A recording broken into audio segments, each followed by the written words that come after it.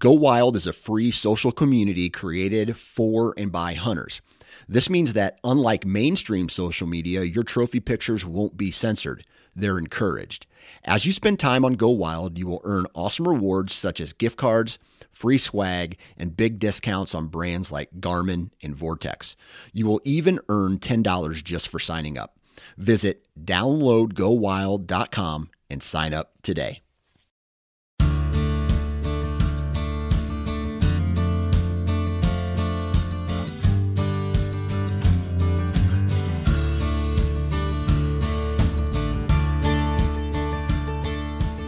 Welcome back, everybody, to another episode of the Pennsylvania Woodsman Podcast. I'm your host, Mitchell Shirk, and it is a different world around here. We finally got some rain, and of course, when it rains, it pours. Went from bone dry, dead spots into my yard, to having to empty water out of my pool because it was overflowing. Got soaked in the process because I wasn't prepared and didn't have it hooked up right, and the pump came shooting water out at me, so that was fun. But hey, we've at least got some water, and it was long needed because food plots, crop fields, everything, every piece of plant life is really struggling. This past week and a half, I was seeing a lot of stress in corn and soybeans in my daily travels. We're starting to see drought stress symptoms on corn, which I've never seen it in May. Corn plants that are 8 inches tall and they're shriveled up and look like pineapples. It's crazy. I don't think it made major damage as far as yield. I mean, yield's not going to be determined in corn and soybeans for a couple weeks yet. We're approaching when the first determination of yield is going to be met. But, I think there's still good potential out there for a lot of my growers and the people I work with.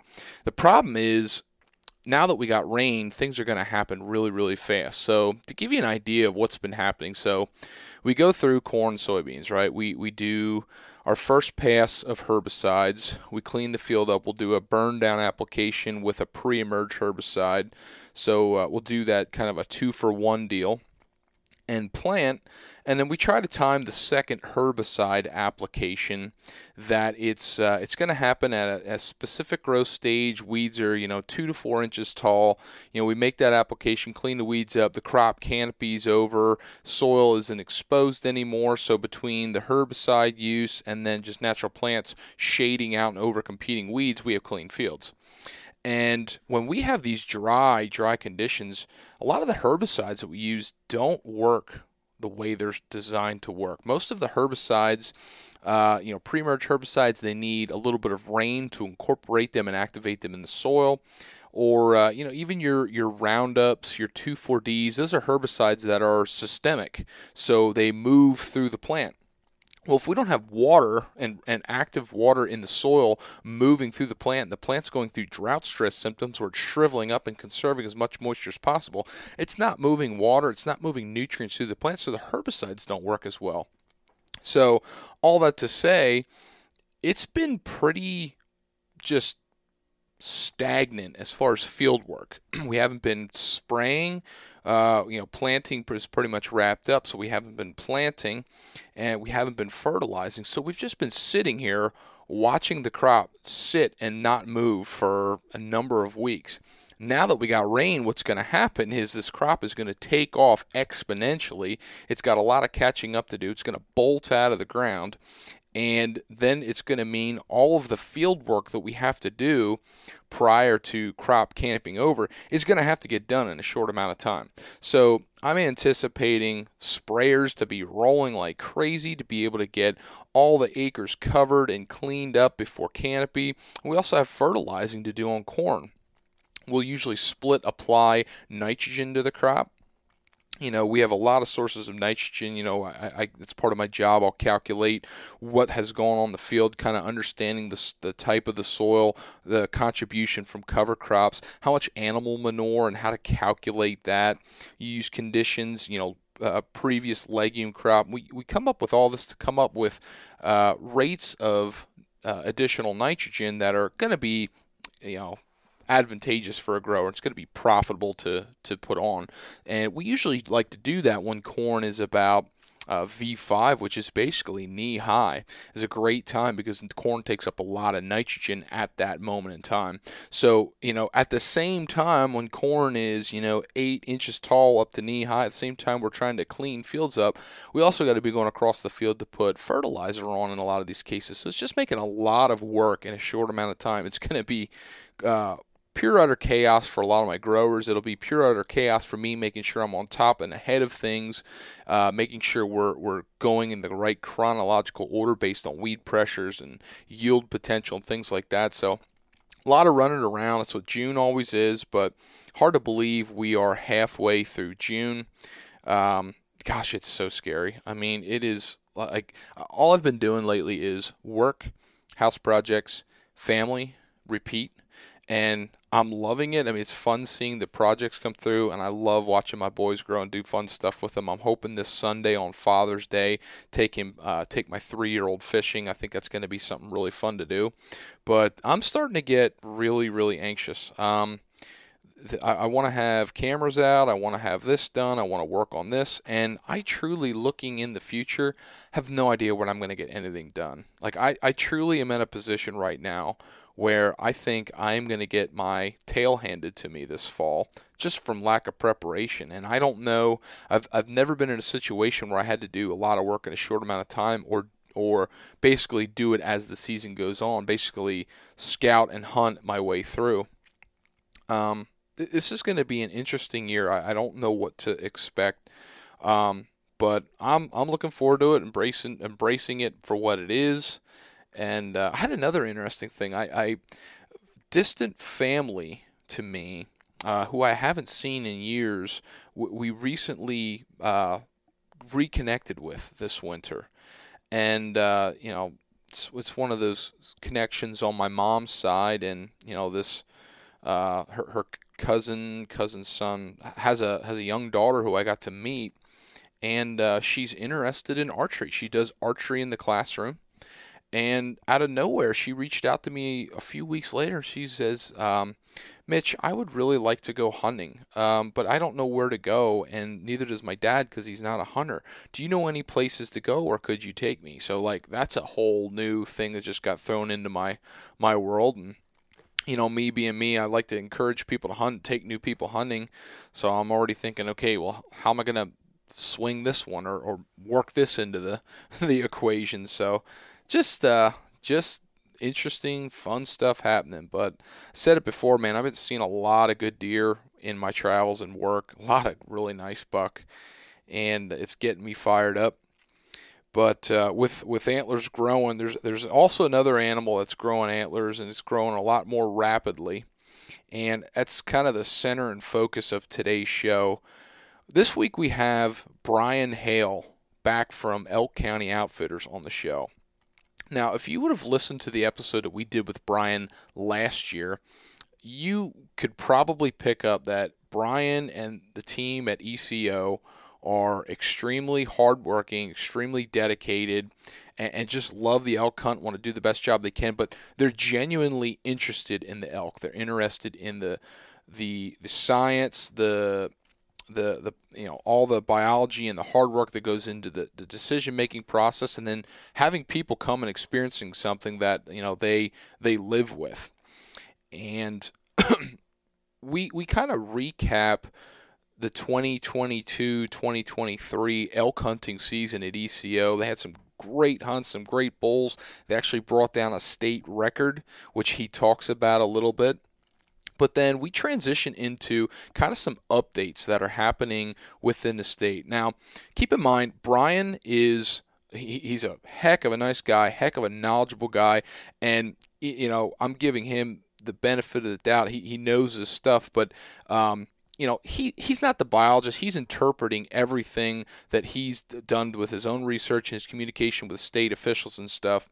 And he's so I don't want to put him on the spot as he's telling us as the biologist something. He's just he's the messenger in this stuff that's happening and updating. You can do all the research yourself because I had to do my own research and check in on everything we were talking about. And he's got his facts straight. He's a knowledgeable guy. He's he's just with it with everything that comes to elk, and he kind of shares with us what he's learned about the thing, some of the science that they're doing right now, and the research. Calf mortality was a big one, and how that calf mortality study now is different than it was years ago, and how that data is now used to influence the number of tag allocations. Really interesting stuff.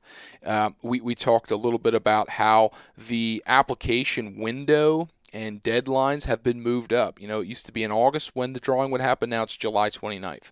And we also had the opportunity, residents, non-residents, to start putting your points in back in February this year. So a lot of changes there. We go into a little bit more detail with that. We talk a little bit more about the application process zones, and then we just talk elk hunting and hunting stuff in general, all centered around, Pennsylvania elk, an incredible opportunity.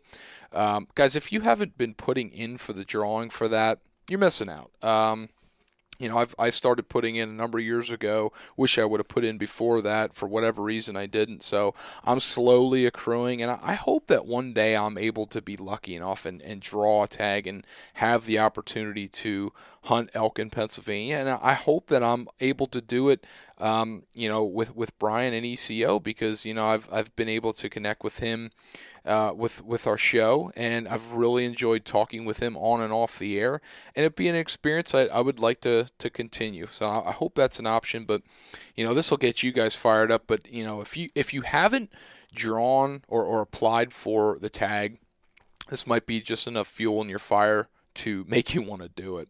So without further ado, let's get to this episode. Right before we do, we're going to leave our shout out to the people who make this happen, and that be our show sponsors. And guys, Radix Hunting, if you guys are looking for trail cameras, if you are looking to expand your trail camera arsenal, update trail cameras, switch cameras out, whatever it may be, check them out. The traditional Gen 600s, top of the line image quality, and their M-Core cell cams. They are quality cell cameras, great reception, and they are priced very, very competitively. You'll be hard pressed to find something that beats it in all of the trail camera world. So check out Radix Hunting and all the other accessories they have to offer. And also want to leave our shout out to Huntworth. Guys, if you want to feel better about what you're wearing, like feel comfortable about what you're wearing and not break the bank, check out Huntworth, because I was truly blown away utilizing their clothing this spring. I felt comfortable. I was warm. I was dry. But, when the seasons changed in spring gobbler, I kept cool. I was able to move comfortably, and the pattern, I love that disruption pattern, that digital camo. I'm really excited to use it this fall. But you could get a couple different sets of clothing from light, mid-weight to heavyweight, but it's very versatile for the climate that we have and the hunting situations that we have. I think what I'll be able to use from spring gobbler is going to transition for most of archery season, and that would be the Elkins pattern, but or setup. But there's a lot of other options out there. Guys, check Huntworth out. Quality clothing, keep you warm, keep you quiet, keep you comfortable. And without further ado, let's get to this episode. Welcoming back to the show, a repeat offender here, Brian Hale from Elk County Outfitters. Elk County, not Elk Country, right? I got that right. Correct. Yep, Elk County. Lots of folks say Elk Country, but it is Elk County Outfitters. Yep. But thanks for having me. Yeah, welcome back. I appreciate you having you. How have you been? Oh, good. Kind of like what about everybody else is into right now. It's just awfully dry here in pretty much all of Pennsylvania. Oddly dry for this time of year, but we're moving along. Bulls are starting to show a little bit of length. They're still hard to tell exactly what you're looking at as far as velvet wise. I'm referring to. Right. They're still kind of globby and bumpy, with points starting up on the tops and everything. But in another month, usually around 4th of July, is when I kind of get serious about scouting velvet. Yeah. Just by then, they still have plenty of time to grow by 4th of July, but usually they're framed out pretty good by then, and you have a pretty good idea what you're looking at overall. And plus, some of the bulls that are more recognizable at that point, from year to year with certain antler characteristics. So we're just hoping for some rain. I mean, we generally don't deal with drought conditions here in relation to antler growth like a lot of western states do, but I don't know if I wouldn't be awfully surprised if there's a little bit of a step back this year in antler production, just because of the dryness and the quality of the grass and the forage and stuff on the landscape right now when the animals need it. Right. For antler growth. So we'll see. And time will tell. This is definitely a little bit of an oddball anomaly for us. Yeah. Speaking of the dry weather and the vegetation stuff, so, if I think about it from the agronomy side of things, this spring into summer, we've had, again, abnormally dry conditions, and whenever we have that, typically I see lower yields for a lot of the guys as far as hay production. Like my first cutting hay production was almost half for some of my growers as far as the total amount. Now the quality's there, but I have to think perennial grasses and forbs and stuff like that elk and deer are going to feed on, the quality's going to probably be there. But I'm just curious, and I don't have the knowledge to know, is the volume there to supply what they need, given, assuming the quality stays relative. Native foragers are going to be a lot hardier than a planted non-native grass species or something like that that's going to be. Yep. But I would still have to think that the even those deep root systems on a native plant, they've got to be struggling because we're just running out of moisture in those the lower portion of the soil. Definitely, and I think so. So up here around our area, there are a couple. I'll use the term farmers pretty loosely. I mean, they have some hay fields and they have some beef cows, and they kind of loosely play around with farming. And they just started laying hay down in a couple spots, and boy, it just looks so thin and wispy, and doesn't seem like there's volume there. And it's funny, you look at a hay field, and you don't think a hay field can experience crop damage, as opposed to like looking at a cornfield or a soybean field. And you can obviously see when the deer and the bear or the elk get into those. I mean, you can tell and see the damage.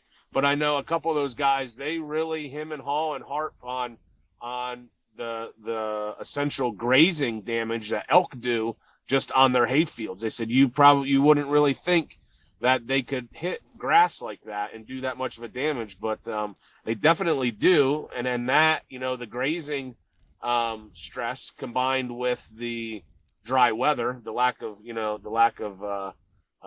water stress, it'll be interesting to see what hay looks like next year. If we come through again with another dry spring, it'll be interesting to see what a 2-year event would be like. But hopefully it's not. Yeah, hopefully it's not bad. Hopefully it's nothing that trip the triggers on the farmers and they decide to take some drastic steps. Sometimes that does happen, but they're within their legal right at that point to do that, as long as they follow the steps that are in place. But right. It looked like it. Oh, go ahead. No, I was just going to say, just from that dry weather statement, I've had more anxious farmers calling me this year just because we came off of a dry year, and you were talking about hay production. I mean, the droughts last summer, a lot of guys took their first cutting of hay off, and then it just got beaten down with a lack of rain, no sun, or high sun, high heat, and really thin stands out. So now we're going into 2 years of this, and it's kind of going in the same thing after first cutting. It could really drastically change that from a farmer's perspective, but absolutely I would think it's got to take its toll on the hay. And I wouldn't have even thought about it from a crop damage perspective with elk, but I mean, absolutely. I mean, you think about a whitetail's got to take in I forget what the percentage of body weight is, but I think they average 5 to 6 pounds of woody browse a day for an adult deer or something like that. So that's tenfold for an elk. As far as grazing. Well, I mean, so just imagine trying to cut hay out of a cow pasture. I mean, if you have a resident group of elk that frequent hay fields, I mean, they're grazing just like beef cattle would or milk cattle, any of the dairy cattle would. And they can definitely keep stuff, subdued. They can keep growth subdued and keep it down.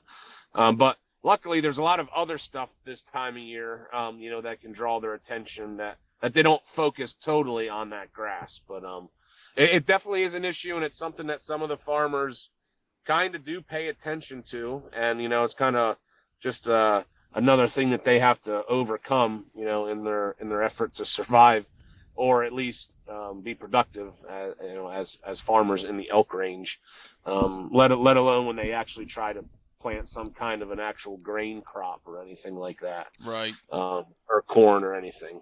From the dry side of things, thinking deer hunting. Last year, a lot of my big woods, northern Pennsylvania, hunting for whitetails, I noticed that because of the drought, where did we have the most browse and the most forage? It was down low in creek bottoms and stuff. So I'm already thinking ahead for this year. Like we're set up for that exact same thing. I wonder if I'll see similar trends in some of the whitetail hunting. But speaking on that trend of last season, how was last season for elk for you guys? Oh man, it was good. I mean, it was another good year. You always we hit a lot of our goals, a lot of our milestones. A couple big bulls got away from us, that we know made it through all three of the seasons.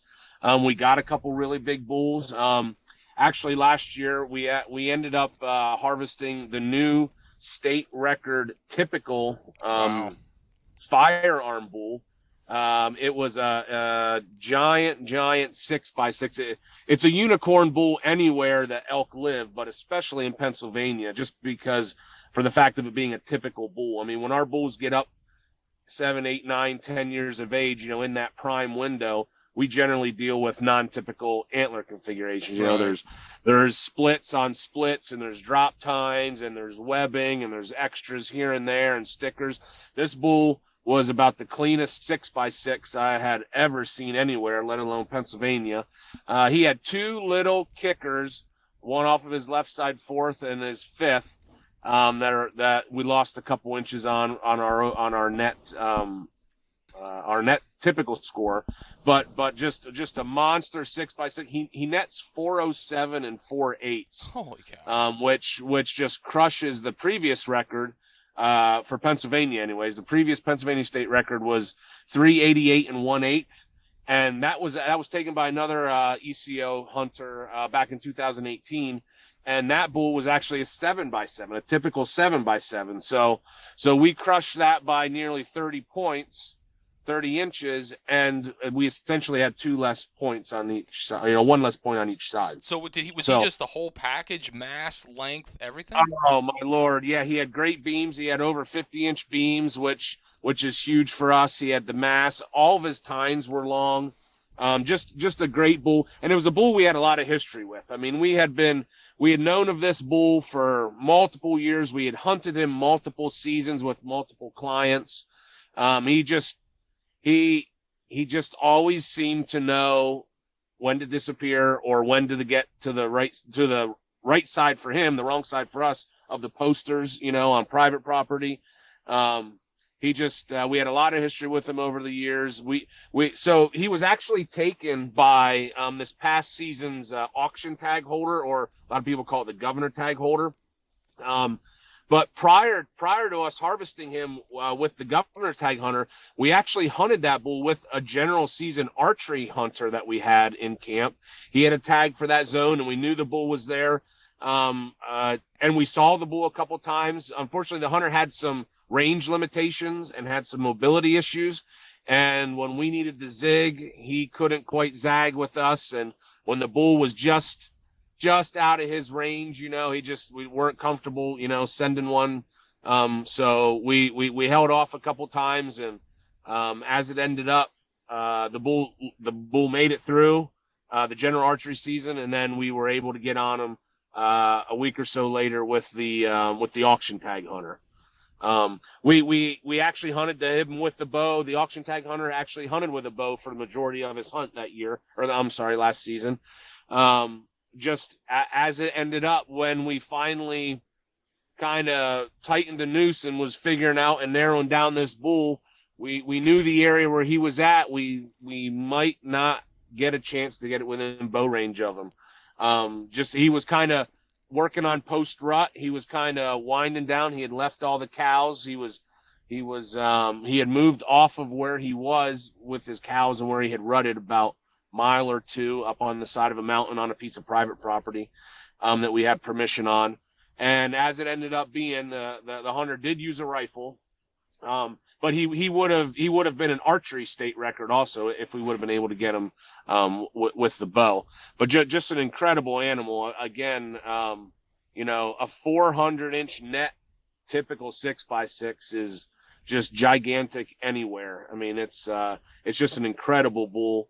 And then we had another archery bull hunter in camp, hunted a different zone.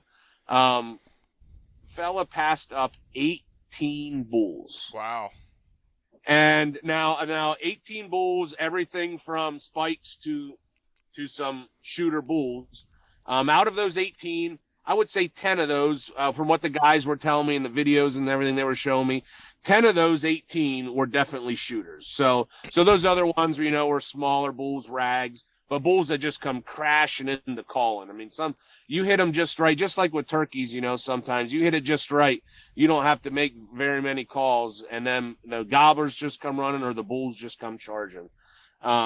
So the issue, what ended up happening was they were hunting in an area that was just total chaos for about a week and a half with rut activity. No joke when I tell you they were hearing anywhere from a dozen to 20 different bulls bugling every day. And a lot of times they'd get in that scenario where, oh my God, where do you go? There's one bugling here. Well, there's one bugling right there. Well, there's one bugling right behind us. What do you do? Where do you go? So they spent a lot of time chasing bugles, calling in bulls. On multiple occasions, they saw 3 different 400 plus bulls. Now they couldn't get shots at them, but they would see them, crossing a power line or a gas line ahead of them, or they'd catch glimpses of them in the timber in the woods or something. And that really lit the fire of the hunter and the guides that were with them. And they kept wanting to hold out. The big guys are right here. Tomorrow's going to be the day. Tomorrow's going to be the day. Meanwhile, they're passing 340, 50, 360 bulls almost daily, if not every other day. As the old saying goes, don't ever pass up on the first day what you would gladly shoot on the last day.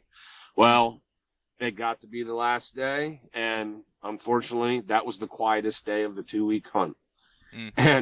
And although the tag went unfilled, the hunter was just more than ecstatic and happy with everything. He was totally fine and understanding. He knew there was lots of opportunities, but it was just, a lot of times people scratch their heads and wonder how in the world do you not fill a Pennsylvania elk tag? Historically the success rates are just phenomenal. I mean, bulls are nearly 100%.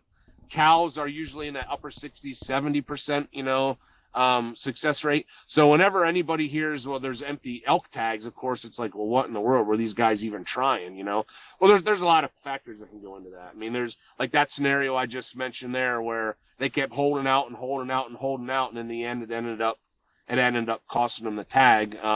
Some guys, there's mobility issues. There really is. Right. And then sometimes you also have availability issues. Hunters can only hunt so much time. Sometimes they just work schedules don't allow. Family stuff.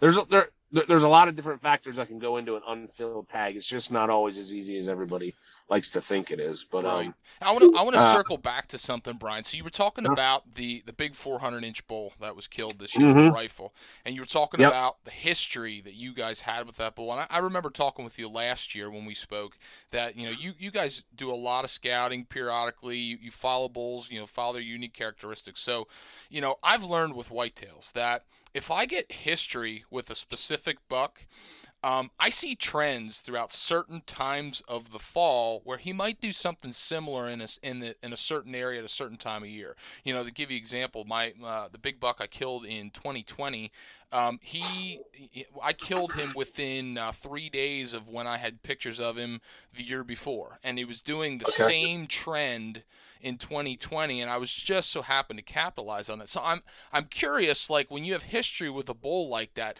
do you find similar instances with elk? Do you find that they do similar things in similar areas at certain times of the year, or is that Nope. not necessarily the case? Is it more food pressure related? Nope, most definitely 100%. Like you just said, the elk are predictable at certain times of the year. So like this particular bull, we have over the years, 90% of our encounters and knowledge of him was during the rut. He was kind of a ghost in velvet. We kind of knew the general area, and a couple times some of the guys had gotten velvet pictures of him, but it was once or twice a year. That would be it. And it was Big Woods area where he would summer. There was pipelines and gas lines and power lines, but no food plots. So it was hard. It was hard to try to hone. I mean, we could point on a map and say he's somewhere here, in this area, but it was just vast woods. But then, like I said, during the rut, he would always become highly visible. He would come down. That's where the cows were. And then post rut, we would always be able to track him a little bit backwards, like as he was going back towards that summer area where he would go to winter. And then that's what ended up last year. We learned quite a bit about him. We thought we were going to get him. We thought we were going to take him last year with with a general season rifle hunter last year, and it ended up being the hunter shot a different big bull early, or just before we got to that, before we were able to find him. So all that knowledge from last year and the previous years, that all just compounds and just another piece of the puzzle. And eventually you finally find that last piece and it all clicks together, and you're able to get a shot opportunity at one of them. It's 100%, a lot of the success on the really, really big bulls that's due to history. Knowing bulls, having pictures and video and sightings from our guys, from our friends, from our other folks out and about. It definitely having a network of people and having a history and knowing how animals tend to move at different times of the year plays into our benefit 100%. There's no doubt. If you're looking to simplify your food plot system while enhancing the quality of your soil, you need to check out Vitalize Seed Company. Vitalize provides top quality seed blends designed to fit into their 1-2 planting system. This system has been designed to allow highly diverse plant species to grow synergistically, optimizing nutrient uptake and cycling the way God intended. Reduce your inputs, build your soil, and maximize the quality tonnage for the wildlife in your area. Find out more about this system and get your seed at vitalizeseed.com. And be sure to check them out on Instagram and Facebook. Right, and I'm assuming that do food sources that you see elk targeting throughout the year, do they stay fairly consistent? I mean, I would assume, I think about big woods whitetails, and there's a lot of fluctuation between hard mass crops and how they might utilize an area. But is it a little bit more consistent from an elk perspective because they're grazers and they're looking for open grassland food plot type growth?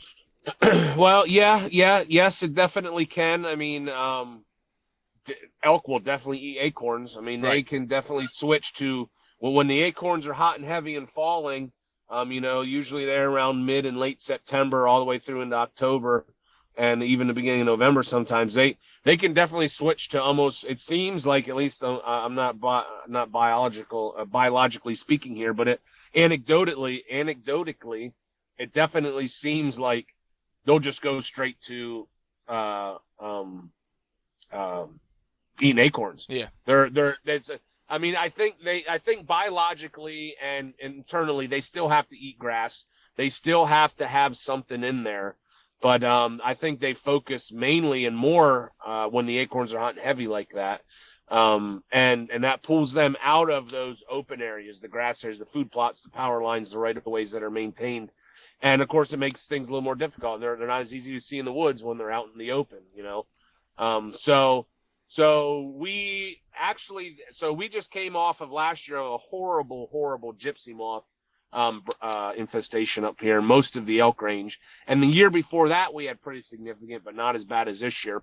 Now, this spring, the PGC and the DCNR has done significant spraying up here, and we don't seem. I don't see near the defoliation right now as we did the last couple of years this time of year, but I have noticed, and there's 100% plain as day, it's easy to see there's mortality out there. There's trees that took those 2 years of defoliation and they died. Yeah, well, you coupled it with the drought stress, and then we also had that late frost. Yes. Yep.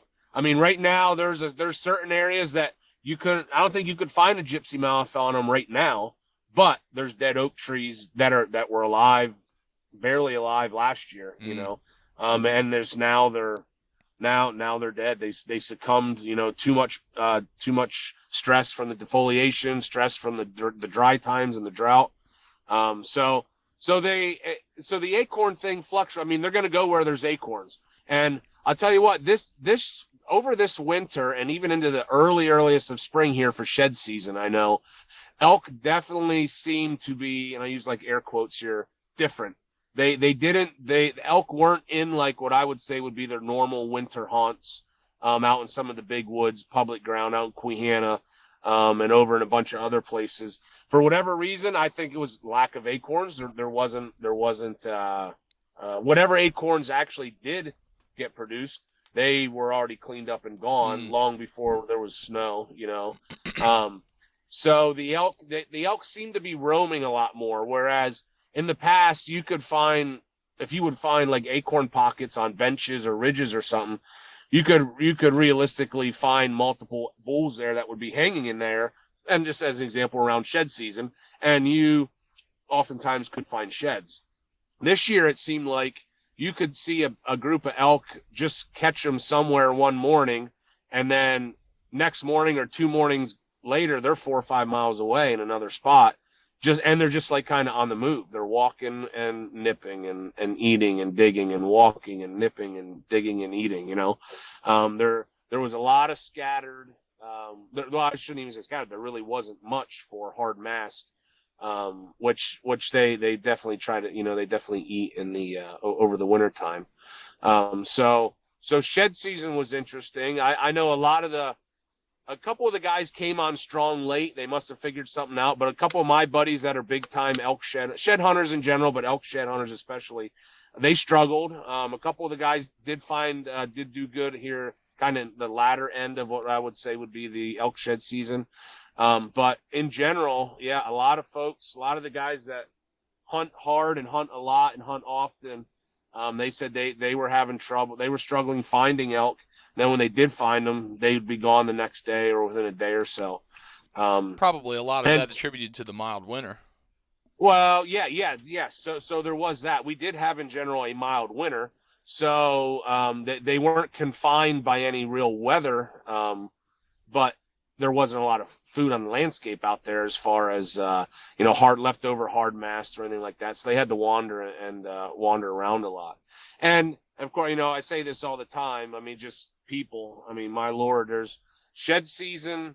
Any weekend in March, especially mid and late March, you take a ride out through a lot of the public ground up here in the elk range, and my Lord, you would think it might be the first day of bear season or buck season. There's just vehicles at every gate. There's people everywhere. And they're just out, they're out looking for sheds. It's a fun pastime. And there's always that, of course, it's a pretty low percentage to actually find anything, especially when you're kind of just shooting from the hip. But people are always out there, just trying to take that chance. So it's good cabin fever buster. And kind of the first things in the spring where folks get back out, out in the woods after being in for most of the winter. So it's a fun activity, but man, it's a lot. There's a lot of people, and they get scattered around for sure. So talking earlier, you were talking about your client, and sometimes dealing with when you get a client that gets a tag, you're dealing with work schedules, you're dealing with families, and you might have time restraints as far as when you can hunt, and some of that's probably due to the way the Pennsylvania does their tags with the allocation. I mean, you don't find out until within a few weeks of elk season that you actually drew a tag. So you got to make some short-term plans to make that happen. And this year the state changed how they do the points a little bit. And I know you've done a lot more of that. You have a lot more of that knowledge than I do. And I was kind of curious, like, I know it. I think it started in February that you could apply for a point, right? Yep. And so exactly, that's a good segue there for from one topic to the next there. So pretty much, yeah. So the application period for Pennsylvania elk always used to be, prior to this year, it always used to be when the new licenses would go on sale, which is generally right around end of June. At that point, you could apply for your elk points and apply for your elk zones. And then the cutoff or the ending of the application period was the end of July. And then usually around August 20s, somewhere in there, they would have the Elk Expo, where the Game Commission would have the lottery reveal, where they would announce the winners. So yeah, that's a very tight window. So, I mean, you're talking about, and then archery season would start, last year started, I believe it was September 10th. Mm-hmm. So you're talking about finding out that you won an elk archery tag, just as an example, on August 20th last year. And the first day to hunt is now September 10th. So there's like barely a 3-week window there where folks have to make some huge concessions and juggle a lot of stuff around in their life, to take advantage of this tag that they drew. And that right there was one of the most common complaints, and I'll say complaints, that hunters would have, was the short time frame from when they find out that they won the tag until their season actually starts. So Jeremy Banfield, the Game Commission elk biologist, every single elk hunter at the end of the seasons gets they will receive a survey from him. You can fill it out in paper and mail it to him, or you can do it electronically online. And multiple things in there. He asked about how your hunt went. Did you hunt private land? Were you turned away from private land? Hunt public land, this and that. Were you DIY or guided? And then there's a comment section just for, speaking your mind. And he said overwhelmingly, almost everybody had issues with the time frame from being awarded the tag to the start of the season. So he took all that feedback back to the commissioners and lobbied to change the drawing date. So he wanted to, and he actually was successful 2 ways here. So Jeremy got the elk drawing moved up. So the Elk Expo, which is held at the Elk Country Visitor Center in Benezet. There was some coordination had to do there because they had to reschedule their event. So the Elk Expo is pretty much a 2-day kind of elk extravaganza, I guess you would call it, up there at the Elk Expo. Saturday's highlight is obviously the Game Commission lottery drawing, and then Sunday is the Kika drawing. There's vendors, there's local artists, there's food vendors, there's activities. It's a pretty good event. I mean, I encourage anybody that would be interested in it, take a ride up, go attend it. It does get busy. I wouldn't have thought that that place would be overwhelmed, but with people, but man, there's a lot of people. It's a big draw. Gets a big crowd. So I'm digressing there. So the elk lottery drawing has to be held by law on the grounds of the Elk Country Visitor Center. It's actually written in Title 34 that the reveal or the elk lottery drawing has to be held there on the grounds of the Elk Visitor Center. Gotcha. So when the Game Commission, when Jeremy wanted to change his drawing date, he wanted to move it up. He wanted to move it to the left in the calendar. to allow more time for hunters to prep. He then had to coordinate, or he had to solicit the Elk Expo folks to see if they could move their whole event. So they were successful. The Elk Expo is July 28th and 29th this year, so it is almost a whole month. It's pretty much 3.5 weeks earlier. And then the first day of elk archery season, Jeremy actually moved to the right on the calendar. So the first day of elk archery season this year is September 16th. Gotcha. So folks are going to find out on July 28th that they drew an elk archery tag, and they now have an added 4 or 5 week buffer built in there to prepare for their hunt. Whether they use that time for scouting, or they use that time for soliciting outfitters and guides, or what have you, there's a little bit of more comfort built in there in the calendar to allow those guys time to prepare. So I know that's a big win. That's a big win for everybody. I mean, that's a big win for all the successful hunters. I don't mind it as an outfitter, because it gives us more time. I mean, it's just a mad rush when you start trying to schedule meetings with guys and meet and greets, and there's only so many weekends in between there. Everybody has regular, 40-hour week jobs. It's hard for folks to get free and get away and come up and do their meet and greets. Right. And just kind of feel stuff out. So it definitely gives the outfitters a little bit of breathing room also, where it's still going to be hectic. There's no doubt about that. But there isn't as much of a sense of urgency, I guess. I would say, with this later season and earlier drawing.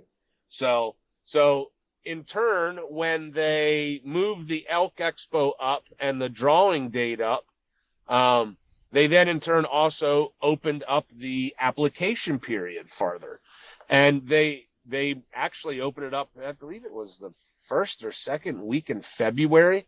The Game Commission had a social media February announcement. 1st through July 16th. I have here. Yep. They kind of had it on black.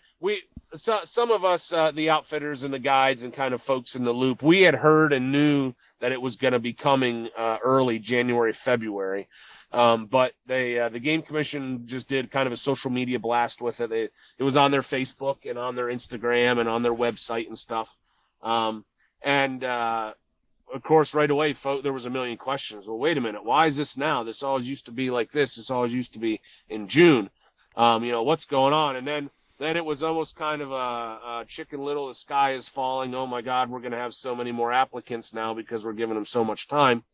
I don't know if I would fall into that camp or that train of thought. Right. But I think there definitely is going to be more folks. But part of it is just from, I would just say, kind of the natural progression of people learning about Pennsylvania elk. And I guess it would pertain a lot. I think you'll see a lot of that growth in non-resident applications. There's way more folks out there that don't know that Pennsylvania has elk, and then somehow they randomly hear about it, see about it through a social media page somewhere, or in a magazine somewhere, or on the Pennsylvania Woodsman podcast. Who knows? Yeah, for sure. There's been a bunch of podcasts here lately about PA elk hunting.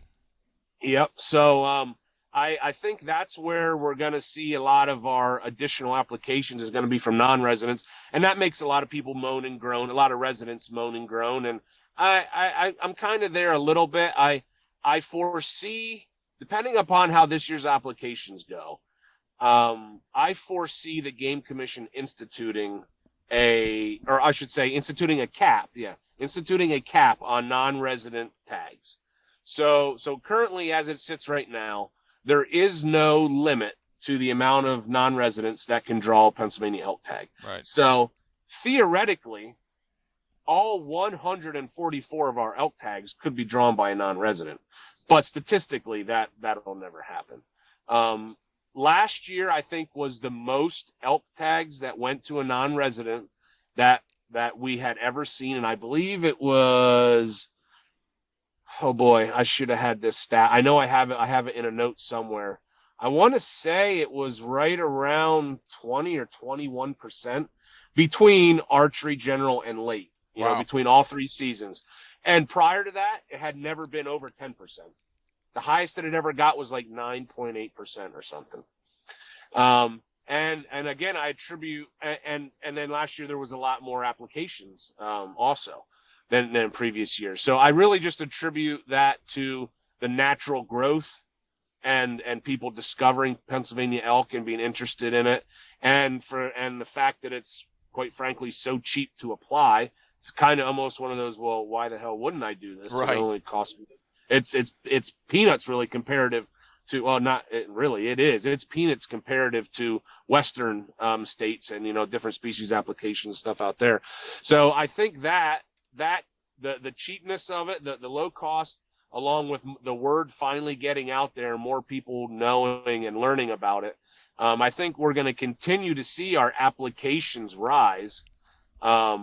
And then I do think if we throw another year with a 15-20% non-resident allocation, I would look to the Game Commission to actually implement a 10% cap, and I would be on board with that, and I would likely jump up and down a little bit and speak my point of view to anybody that would have any authority that would listen. Well, the Western states are doing it. I mean, you're seeing that happen across the whole western part of the country, where tag allocations and point creep and stuff like that's happening. And I'm all for opportunity. I love the fact that it's growing because it produces revenue and interest in our state, which is a good positive thing. A lot of positives happen with elk. I think some of that you're talking about growth in applications. Some of that's growth in knowledge. But correct me if I'm wrong. The elk population's growing as well.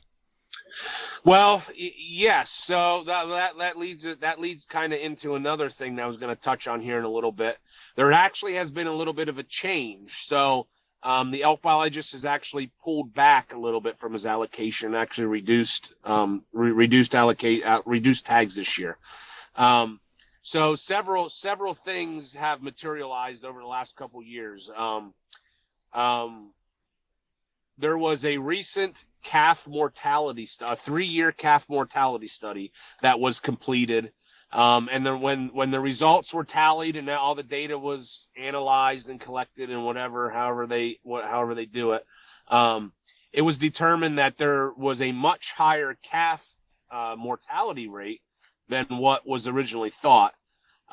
So there's been 2 previous calf mortality studies done in Pennsylvania, one back in the 90s and then one back in the early 2000s. And at that time, the folks that performed the surveys, they would utilize just the regular radio telemetry. I know sometimes you see elk in the elk range that have collars on them. It's actually radio telemetry, and it allows the Game Commission and the elk biologist folks to actually pinpoint exact locations, and find cows. So those previous studies, they would go out on the biologists and the aides and the wardens and whoever else, that they would go out on the landscape and locate cows that they thought should be giving birth at any time, just by visually looking at them and saying, all right, well, this cow is obviously pregnant. She should be giving birth. And then you time that right about the normal time that calves start hitting the ground, which is right around now, early and mid-June. And they would actually just almost line up and perform like a little drive, so to speak, through tall grass and through woods until they would find a calf. A calf that was already born, curled up there, just trying to hide and do its calf thing. And they would then perform they'd take their measurements, they weigh them, they would look at their umbilical cord, and there was, I don't know, I know that's how they do it, I don't know exactly the ins and outs of it, but they could look at the umbilical cord that was left on the calf, and they could pretty much well gauge within a couple of days how fresh that calf was, how long they had been out. So at that point, a lot of times they're dealing with calves that are already 2, 3, 4, 5, maybe even a week old. And those were a lot of the animals that they were handling, and they would put a collar on them, and then those were also 3-year surveys, and those surveys were turning up survival rate of like in the mid and upper 80%, which is just phenomenal. I mean, it's unheard of, especially in Western populations. Of course, we don't, and that's partly because we don't have the predators here. I mean, yes, coyotes and bears do get some, but we don't have, big cats. We don't have grizzlies, things like that. So our previous two studies showed, significantly high significantly high survival rates. And then we just came off of this last calf mortality study, and the pendulum actually swung the whole other direction. And at first, from what I'm told and from talking to the biologists and some of the aides, it was very surprising at first. Like, it was almost a step back, like, well, wait a minute, what's going on here? Why is this like this? How did we not know this? And that's partly related to the technology that's now used to perform this study. So the study was just performed by Avery Karundi. She is a former elk biologist aide, and then during this, she did this survey as part of her master's program, where she was actually darting cows in the wintertime with tranquilizer darts. She had a mobile ultrasound unit, and so once the cow was down and immobilized, she could ultrasound the cow, see if she was pregnant. If she was, the cow would get fitted with a collar, and the cow would also receive what's called a VIT, V-I-T. It's kind of rough, but it's a vaginal implant transmitter. So it's exactly what it sounds like. So when the cow's immobilized, she's pregnant, she gets her collar, and then they actually insert this VIT up in her vaginal cavity up against the cervix. And it doesn't affect her at all in her day-to-day life, but when she goes to calf, that gets pushed out with the calf. And that little sensor immediately sends an email and a text notification to whoever's on the predetermined list. So Avery would tell me that she would wait when they would pop, when she would get that email and that text, she would always wait at least 4 hours before she would ever try to go, at least minimum 4 hours before she would ever try to go and catch the calf. That gives mom that initial time to get the calf clean. The calf would usually get its first suckling by then, but it's still pretty weak and immobile, and essentially it's a lot easier to handle. So what this new technology opened up was now, where the previous two studies, we were looking at animals that were already into 6 days a week of life and on, where their chances go way up, even if they make it to that point.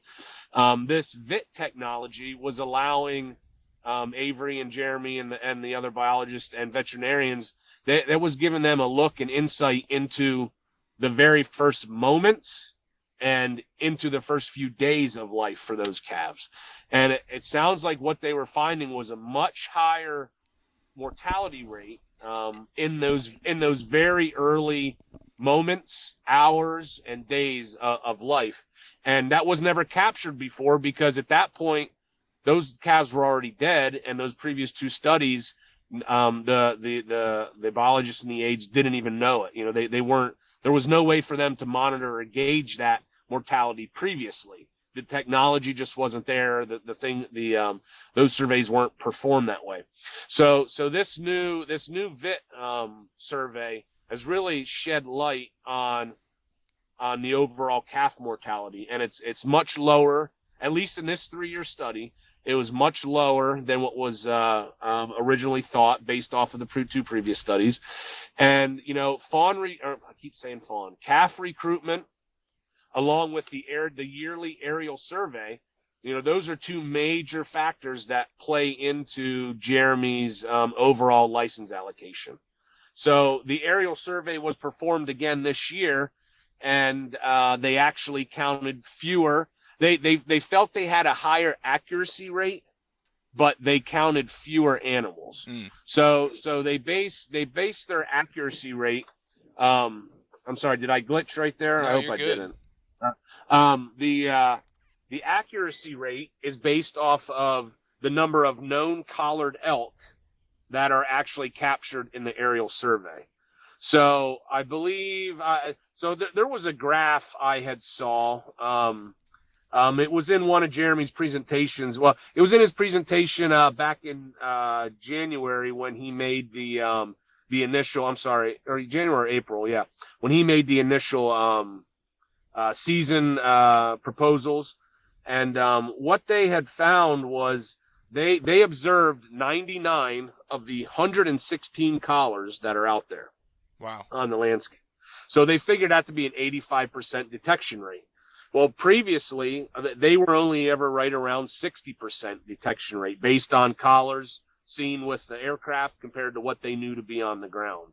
So even though they counted fewer animals, they feel they're way more accurate in that count, with the 85% detection rate.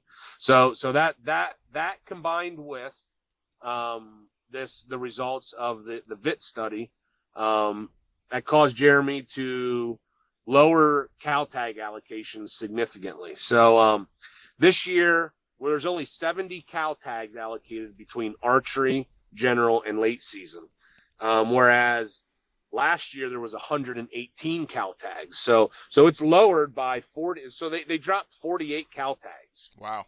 Across all of the 14 zones, and they actually bumped the bull tags up a little bit. A couple of the zones saw some additional bull tags this year.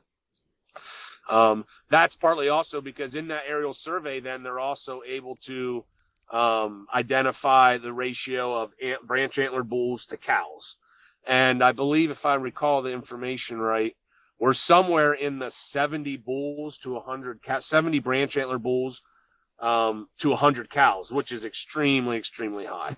I believe the elk management plan calls for something more like in the 30 or 40 range.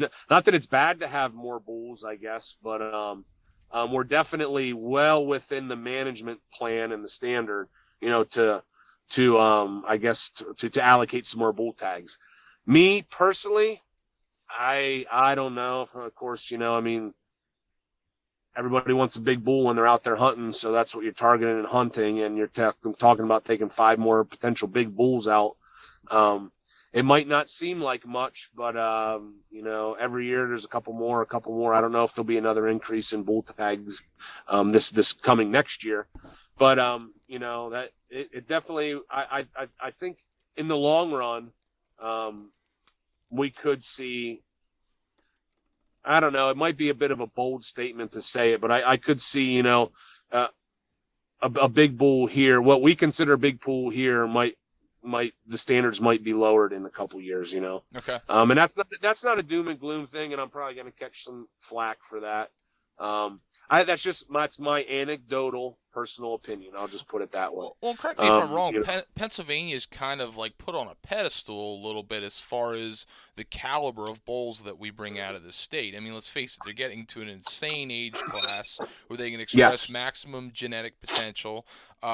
Yeah. Relatively speaking, pressure is low for mortality in these animals. I mean, we've got hunting out there, but it's not like at Western states. There's a lot of things in favor to produce that maximum antler growth. So the fact that we produce 400-inch elk on an annual basis is not normal.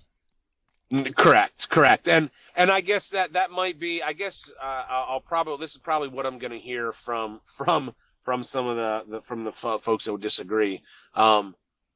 It's not normal, and you just can't have a 400-inch bull behind every tree, like they're used to, like the good old days. Like you hear that all the time, the good old days.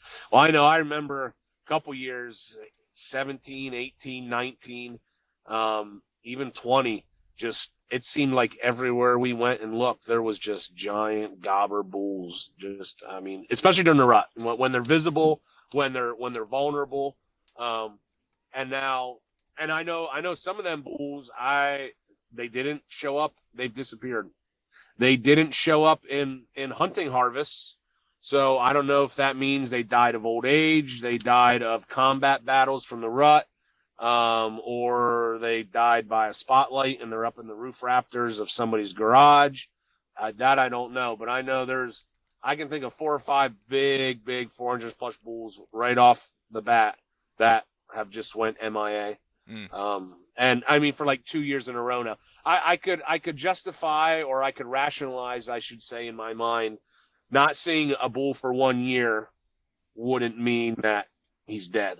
But 2 years in a row, not seeing him where he had been previously 2-3 years in a row, that makes you think, well, crap, something's up. The guy either died, naturally. He didn't show up in Hunter's Harvest, like I said. Unfortunately, he might have met his maker with a poacher, or just, Mother Nature. Who knows? But it definitely does seem like there just isn't the quantity. The quality's still there. There's still plenty of big bulls. I would never deny that or say anything other than that. It's just, there doesn't seem to be the quantity that there used to be. Now they're there. There's still some whopper bulls that are out there. Don't get me wrong. But it's just like with everything. The more opportunity is given, everybody wants a big bull. The guys that get bull tags, of course they want a big bull. Most guys don't want to shoot a rag just because they got a tag. And like a lot of guys would go out, get some Western tags, a lot of over the counter stuff. They're happy with a 3x3 or spikes in spike only areas, or whatever. But that just isn't how it is here. So sometimes guys hold out, and then, you end up finding that bigger bull. Well, and think about the management. I think about management, Brian. Like, you think about, well, let's turn this back to whitetail. So, 2000 or 2001 was when we had antler point restrictions come into place for whitetail deer in the state. And we saw a change in the herd dynamic. We saw changes in the population. We saw deer get to an older age class, more 2.5-year-old deer. And I believe it was at one time, and it may still be, that the goal within the whitetail management plan was to see deer get to that second birthday and change that. Yes. However, nowhere in the plan or nowhere talking from a biological standpoint have I heard somebody say that our goal in the state of Pennsylvania is to get all bucks to the age of 4.5 years old, or to have that top end quality, maybe flirting with that trophy management side of things. So, think with that logic back into the elk management program. Sure, there's probably things that can be done to micromanage in order to allow that high trophy class level, which so many people get that, just that ideology of a trophy, monster 400-inch bull. But is the trophy management side of that, is that biologically sound and necessary? And that's probably an argument that could be made of a lot of people. But my biggest thing, and my logic, if I'm ever fortunate enough to draw a Pennsylvania elk tag and draw a bull tag, I just want to have an experience where I see elk and see mature elk. Because to me, the trophy is going to be within the hunt and the hunting experience. It's not going to be measured in inches of antler, because I was fortunate. I killed a 315 or 320 inch bull in Montana one time. I was thrilled with that. And if I killed a bull of that caliber in Pennsylvania, I would be ecstatic. And I think there's a lot of hunters out there. So it's flirting with that trophy management versus quality herd management. Yeah, and it's funny. I see this every year in, year out. From the outfitter side of it. Like everybody talks about, I want a 400-inch bull. I want a 400-inch bull. Most guys don't know what a 400-inch bull looks like. Right. And the first 320, 330 bull, 40 bull or 50 bull they see, they're like, goo goo gaga, let's go. I'm ready to shoot, and that's conversations you have to have with guys ahead of time. Like, look, if you're serious about this, you're going to be passing up some stuff. And, some guys, once the reality hits them, or once they actually see not a good bull, 330s, 40s, 50s type bull, they're like, man, that's beautiful. That's exactly what I was looking for. Well, it's not 400 inches, but that's exactly okay. and let's go. You know, same thing happens in whitetails. I mean, how many people do you know that say, "Oh, I saw a 140-inch buck the other night," and like I know there's people out there I've had those conversations with that said they saw a 140, and I thought, wow, it's probably a 115-inch buck. Yeah. Yep, yeah, and I tell you, I'm guilty. To use the whitetail analogy, I'm guilty. I mean, I'd love a 120s, 30s, 40s buck, but man, I'm gonna pound the first 100-inch 8-point I see that comes by, especially with a rifle. I don't know why. I mean, and I'd be ecstatic about it. You know, I'll pass up some of the smaller bucks, you know, even though they're legal, but you know, if I'm hunting public ground and I see a 14, 15, 16-inch wide 8-point, you know, that 100-inch type buck, man, I can't. I can't hold off of that. You know? Nothing wrong with that. Yeah. But I would have. Conversely, you know, if you would go find yourself hunting somewhere else where the standard could be set a little bit higher, you know, that's where you just have to control yourself, control your impulses, control your brain, your mind, and you know, have expectations and understanding set ahead of time. So, yeah, a lot of guys say that 400 bull, then they end up shooting a 340, 350 bull, and they're just bawling their eyes out, crying. They're so happy, you know. So that happens regularly, you know. I see that all the time. Sure. And there's nothing wrong with that. I mean, as long as an outfitter and a guide, I'm never going to tell a client no. Now, as far as like if they see an animal and they like it and they're happy and they understand what they're looking at, I'm surely never going to tell somebody no. But if somebody is in the scope on the shooting sticks and they look over and whisper, "What do you think?" And I was like, "Well, we probably could do better. We probably, you know, well, he's right here. I'm going to take him. Okay, that's fine. Go for it, you know." Or you know what? You're right. I see what you're saying about let's go look for another one or look for the other one, you know.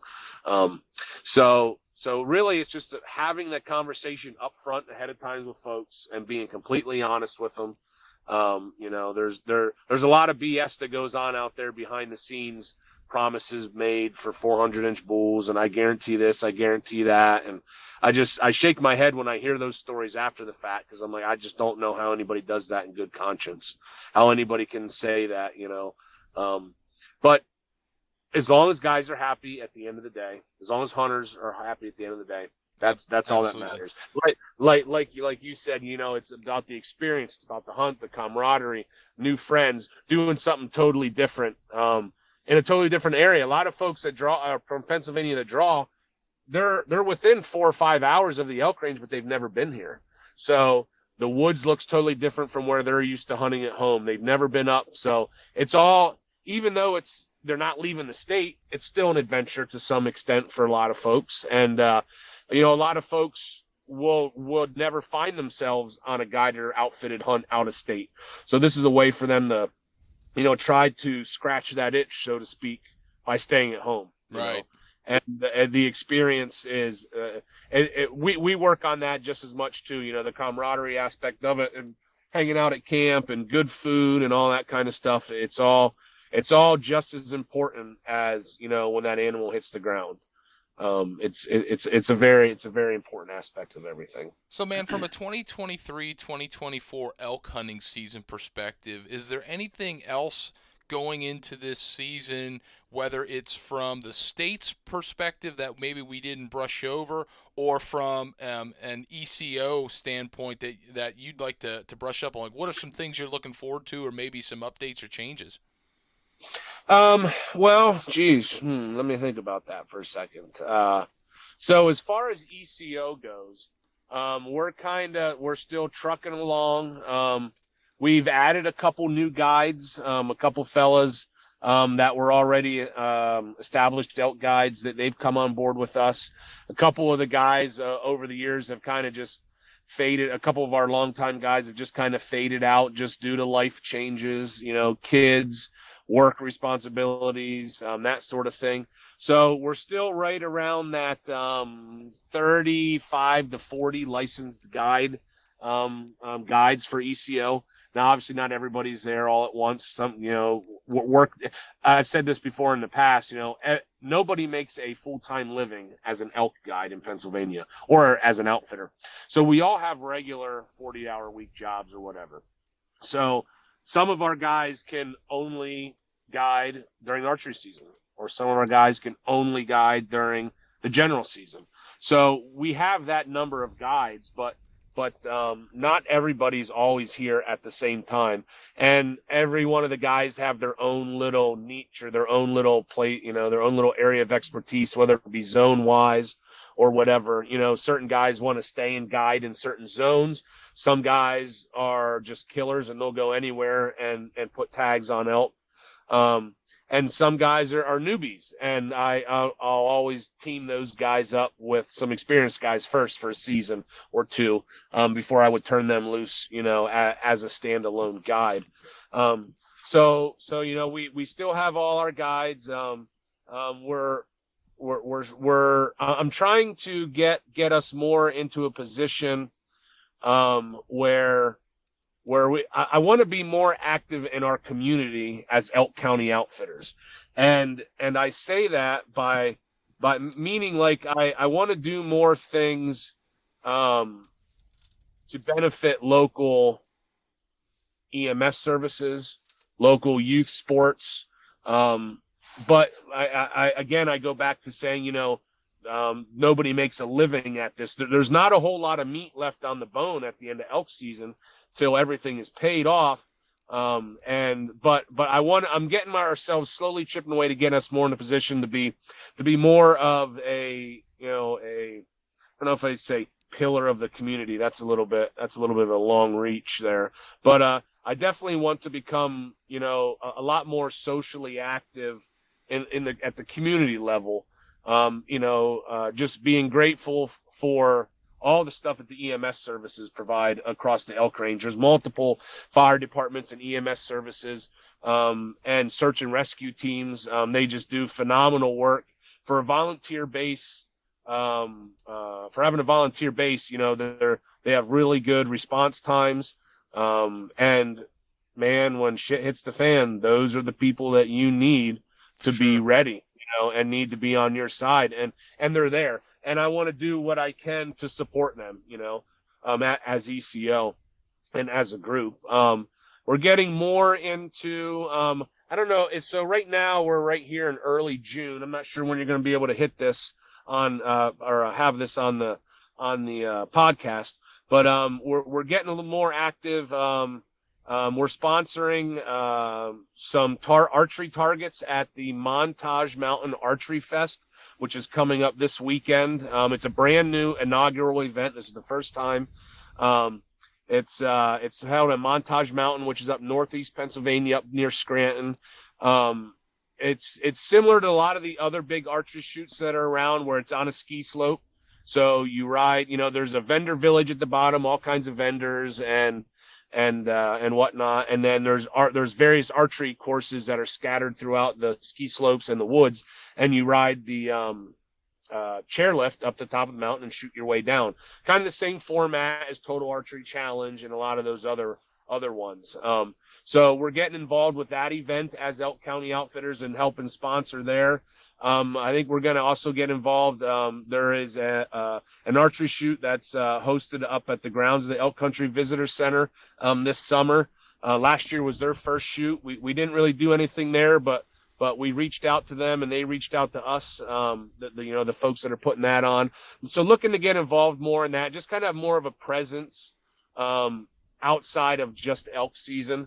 I feel like being socially and locally involved, with different things, just benefits the group in the long term. Absolutely. And it just doing whatever we can, being there and trying to help out any way we can, outside of just the regular elk hunting seasons. There's as far as game commission stuff goes, boy, I hope we get some rain, because they're going to be getting into their summertime planning cycles here soon. And boy, if we don't get some rain, it's going to be tough as they're doing their planting rotations for like clovers and turnips and, some of their annual plantings. Absolutely. I hope it all goes well for them there, but that's all up to Mother Nature. I mean, there's nothing much that we can do about that. There's some interest within the Game Commission. They've been reaching out and talking to some of the outfitters. Just kind of, it seems like there might be a little bit of a internal push with them to try to foster or bolster, outfitter. Elk outfitter, elk hunter, Game Commission relations. So there's some neat stuff happening there. Hopefully we'll see what actually materializes from that, if it's not just all lip service. But without getting too much down a rabbit hole there. But that is an interesting thing that's happening there. And then we didn't touch on this. So I mentioned earlier at the beginning about the giant typical bull we killed with the governor tag last year. Just this past April, this season's the 2023 elk governor tag went up for auction, and we smashed a new record. A new record. The auction was done online, which is different. In the past, they've always been live auction items at like elk banquets, fundraising events. And, folks interested would call, they could attend, or they could just call in as a phone bidder. This year, the Pennsylvania tag, along with a whole bunch of the other states, they pulled their tags out of, local banquets and live auctions and put them onto this online auction, where essentially you're looking at a computer screen and you're just watching and refreshing, and you're seeing the bids go up. Now, you can't see who bids, but you can see the dollar amount change.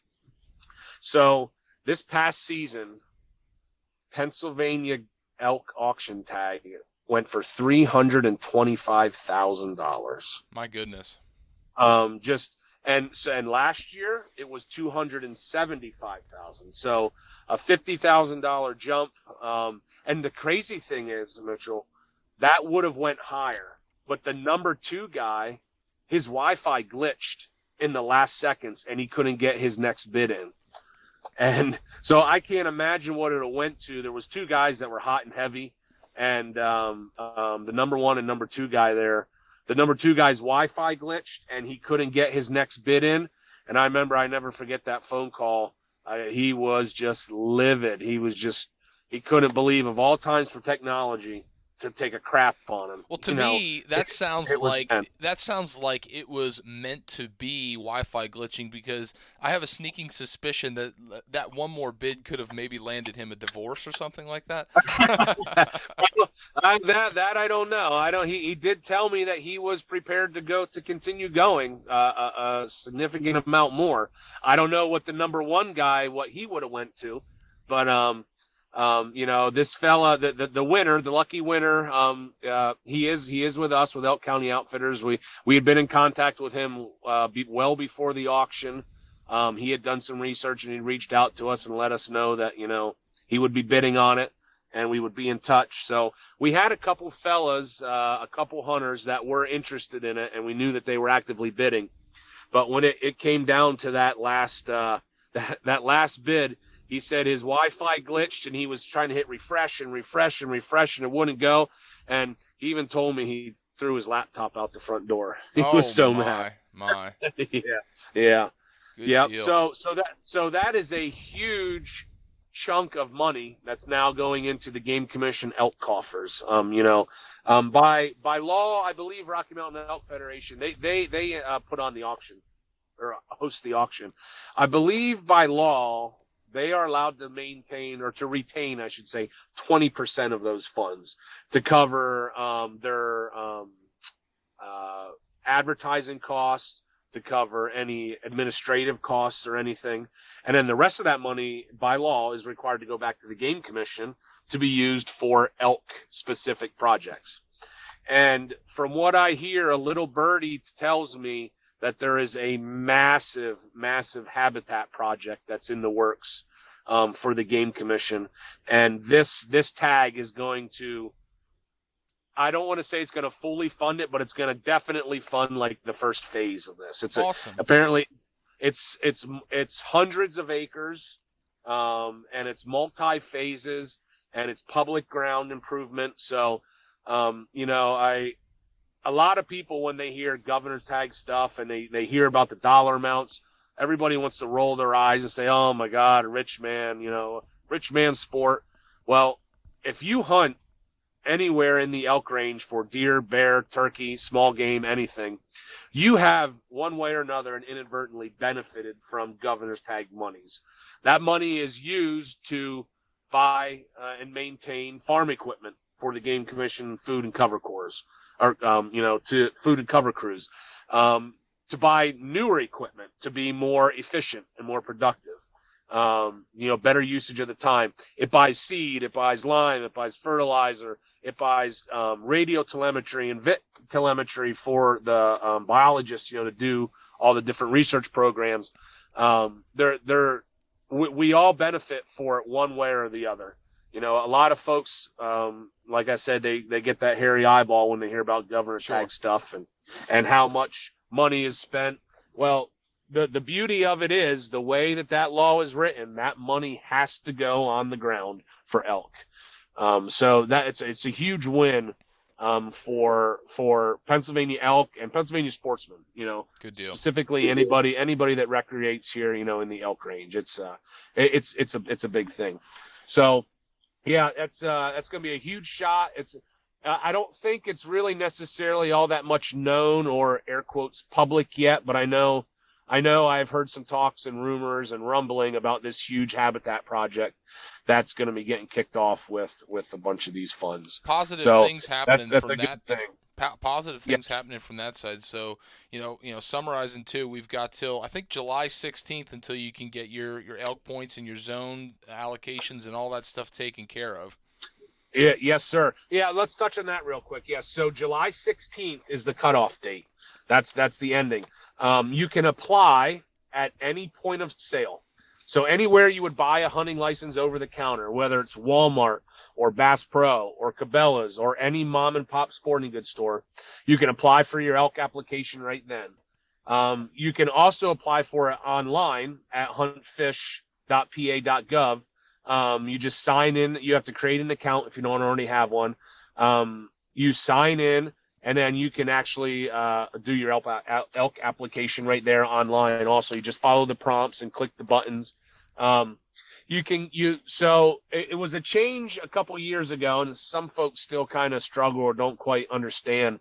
Used to be you could pick one zone, and then if that zone was full and you get drawn, they would just give you the next tag if you were drawn. Now things have changed a little bit. I know we went over this once last year. So you have to pick at least one zone for a preference, and you can pick up to 5 zones for a preference. Elk zones 1 through 14, with 7 being a closed zone with no tags allocated. So really, there's 13 different zones one doesn't count either. 1 is an open zone. So really, there is 12 different zones that you could choose from. You can choose 1 or up to 5. And then as you go along, at the end, you're going to have an option. Something's going to pop up called fallback, the fallback option. So essentially, fallback means no preference. So let's just say, hypothetical, Mitchell, you apply for elk zones 2, 3, 4, and 5. All right, we're just going to use them because that's an easy number. And you do not click fallback. So you have now applied for elk zones 2, 3, 4, and 5 only. So if you would get drawn, say you would be the very last bull hunter drawn, and zones 2, 3, 4, and 5 are already filled, the tags are already allocated, you do not get a tag. Now, you do not burn your points up. You wouldn't even see that. The computer would automatically internally, adjust for that, and you wouldn't be awarded a tag. Now, if you would apply for zones 2, 3, 4, and 5 and click fallback essentially means no preference. So now you're drawn last. 2, 3, 4, and 5 are already filled, and just say, hypothetically, the very last bull tag that's unawarded is for elk zone 14. Boom, you get elk zone 14 because you clicked fallback. So what that's done is that has allowed folks. So this year, 20. This year, maximum bonus points would be 20. So folks could be carrying 20 bonus points over plus this year's application. So there's folks that have a lot of time invested, not a lot, but they have a lot of points invested, and they want to draw a tag that they want. Now, even at the cost of not drawing a tag. So let's just say you apply for 2, 3, 4, and 5, and that's all you want. You don't want a Zone 14 tag. That's where you leave fallback empty or leave it blank. Some guys don't want to burn up their 20 points for a tag that they don't, in a zone that they don't know about. Well, so there's a little bit more customization there now with the way the zones, the way you can pick zones at times of application. Yeah, and I really like that too, because like for me personally, we've got 3 seasons, right? We've got the archery, the general, and the late. And Yep. my thought process is like my favorite thing in the world is archery hunting. And if Yep. I am ever given the opportunity to archery hunt elk in Pennsylvania, I want to do it in a preferred zone, and I want it to be Yep. a bull only, and I don't want to lose those points for that archery hunt for that specific experience. However, Yep. I also apply for the general and the late season. And I've made the decision that it would be an honor to hunt elk in Pennsylvania at that time of the year, regardless of the zone, regardless of the sex of the animal. sex. So Yep. you can specifically pick it via season too. So like for me, when I put my application in, I have my 4 or 5 zones that I pick for archery hunting. And I have no fallback on that, and it's a bull only. But then my general and my late season, I pick my zones, but I also put a fallback, and I'm an either or in sex tag.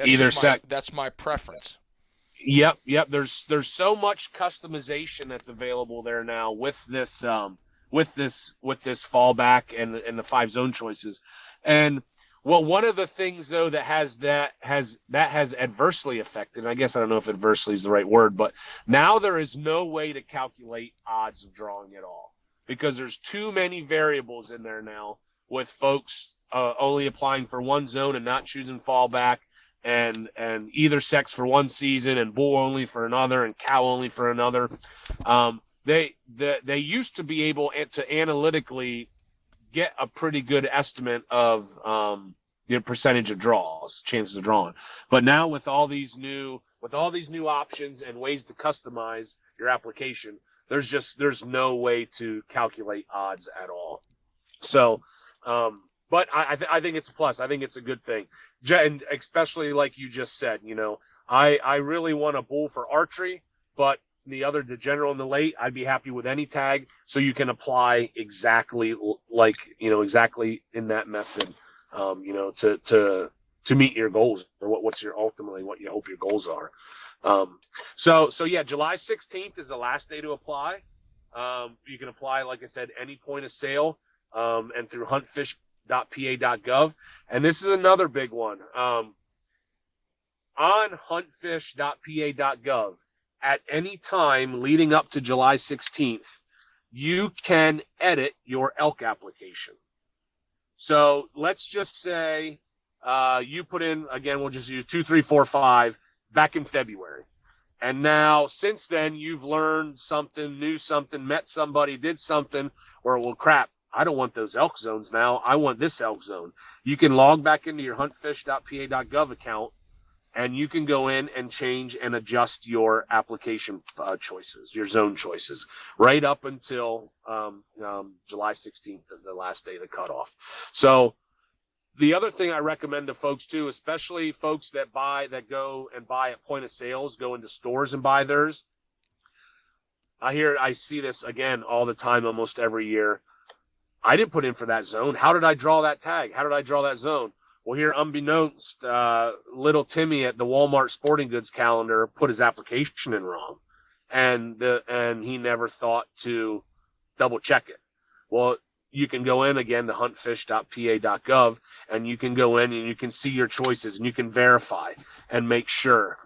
One instance a couple years ago, I know a fella drew a cow tag he was scratching his head. He says, I know I apply bull only. I don't know what in the world happened. And this was before huntfish.pa.gov. And the only thing he could think of was the person that, I think he bought his at Walmart or something like that. And the only thing he could think of was whoever was on the computer that day put his application in wrong. So, and now he burned up points. I mean, he was still happy. He had a great hunt. He got a cow. It just, he was like, man, I really wanted the bull tag.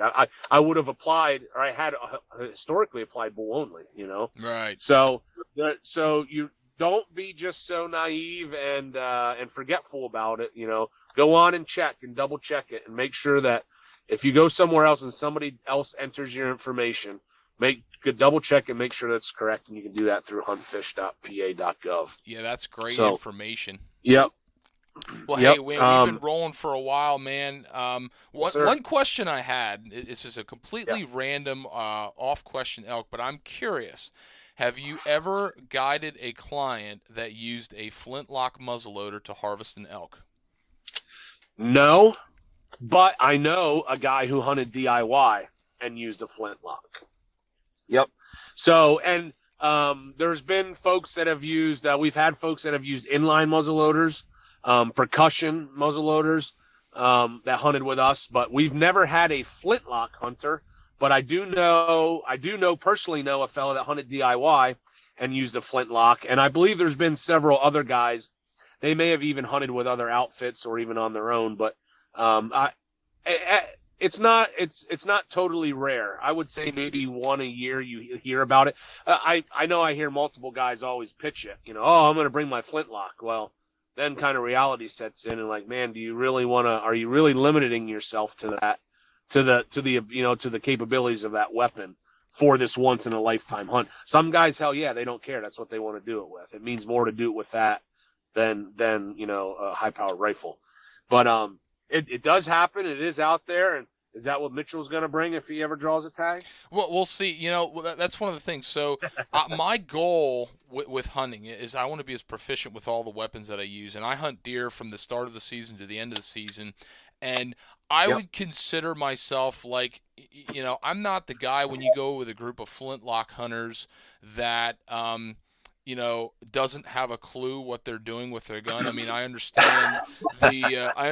how to keep my gun dry. I understand how to maintain my gun, have quick ignitions on average, I have all the tools, and I feel very confident in that. But one of my biggest goals, and one of the things I'm hoping to do this off season, is practice more and be more proficient, because I feel confident at a certain distance, but I want to make it that's a weapon that I'm really proficient with, that when I hunt from December 26th to the end of the season, that my confidence is just way high, just because I know, I almost treat a flintlock muzzleloader as really similar to archery as far as your proficiency and your fine-tuned ability to shoot that weapon and consistently shoot that weapon and consistently be able to load it, because you're hand loading at the end of the barrel. So, it's one of those things that, if I drew a tag in 2023 for a General Firearms or a late season, I don't know that I would have the confidence to do that. But you know what? It's always in my mind that would be so cool to be proficient and excel and do that. So, in all reality, my goal is to harvest one with a bow. But I'm starting to really branch out on a leap of faith here. And at the end of the day, it would just be cool to be able to experience it regardless of the weapon. Yeah, man, practice, right? I mean, with the bow, with the rifle, especially with the flintlock. I mean, I know some guys that are pretty hardcore flintlock hunters, and they are proficient at 100 yards offhand, but these guys shoot almost year round. I mean, they're pretty serious about it. But there's just, like we said, practice. If that's a weapon that you want to use and take on a bunch of different hunts, then, like you said, you just got to be proficient with it. You got to know and understand its limitations and your limitations also, because there's a whole nother set of what can go wrong, with those things. Absolutely. But it's a challenge, sure. It is. But Brian, I really appreciate you coming on the show, sharing off some great information. There was a lot of information from what you've learned from the biologist to just some general experiences, the updates within that, and I really appreciate you dissecting that and breaking that down for all of our listeners. So, before we let you go, anything you want to close with, and also make sure that you let people know where they can follow along with ECO. Oh, yes. Yeah, so of course, we have Facebook, Elk County Outfitters, Instagram, Elk County Outfitters, our website, elkcountyoutfitters.com, and our email, elkcountyoutfitters@gmail.com. I mean, pretty much just all Elk County Outfitters stuff. You can follow us on social media. I try to keep our social media pretty active. I try to do at least one post a week, if not multiples, whether it's, just elk stuff or deer stuff or turkey stuff or just goings on, in the elk range, anything like that. Just try to keep people interested and keep active. Show that we just don't automatically pop up around elk season, and here we are. I live here, and constantly it's 24/7, 365 pretty much with me. I'm always kind of looking for elk anywhere. Run down the store, down to the grocery store. I'm always kind of got my eyes open looking for elk or anything. Going to work every day, of course, I'm always kind of looking for elk. So it's pretty much 24/7, 365, like I said. And I try to, keep our socials active and, put interesting content on there and funny content, any informational stuff especially. So yeah, give us a click on any of that stuff and check us out. Good deal. Hey Brian, thanks again. All right, man, no problem, Mitchell. Thanks so much for having me. Good luck.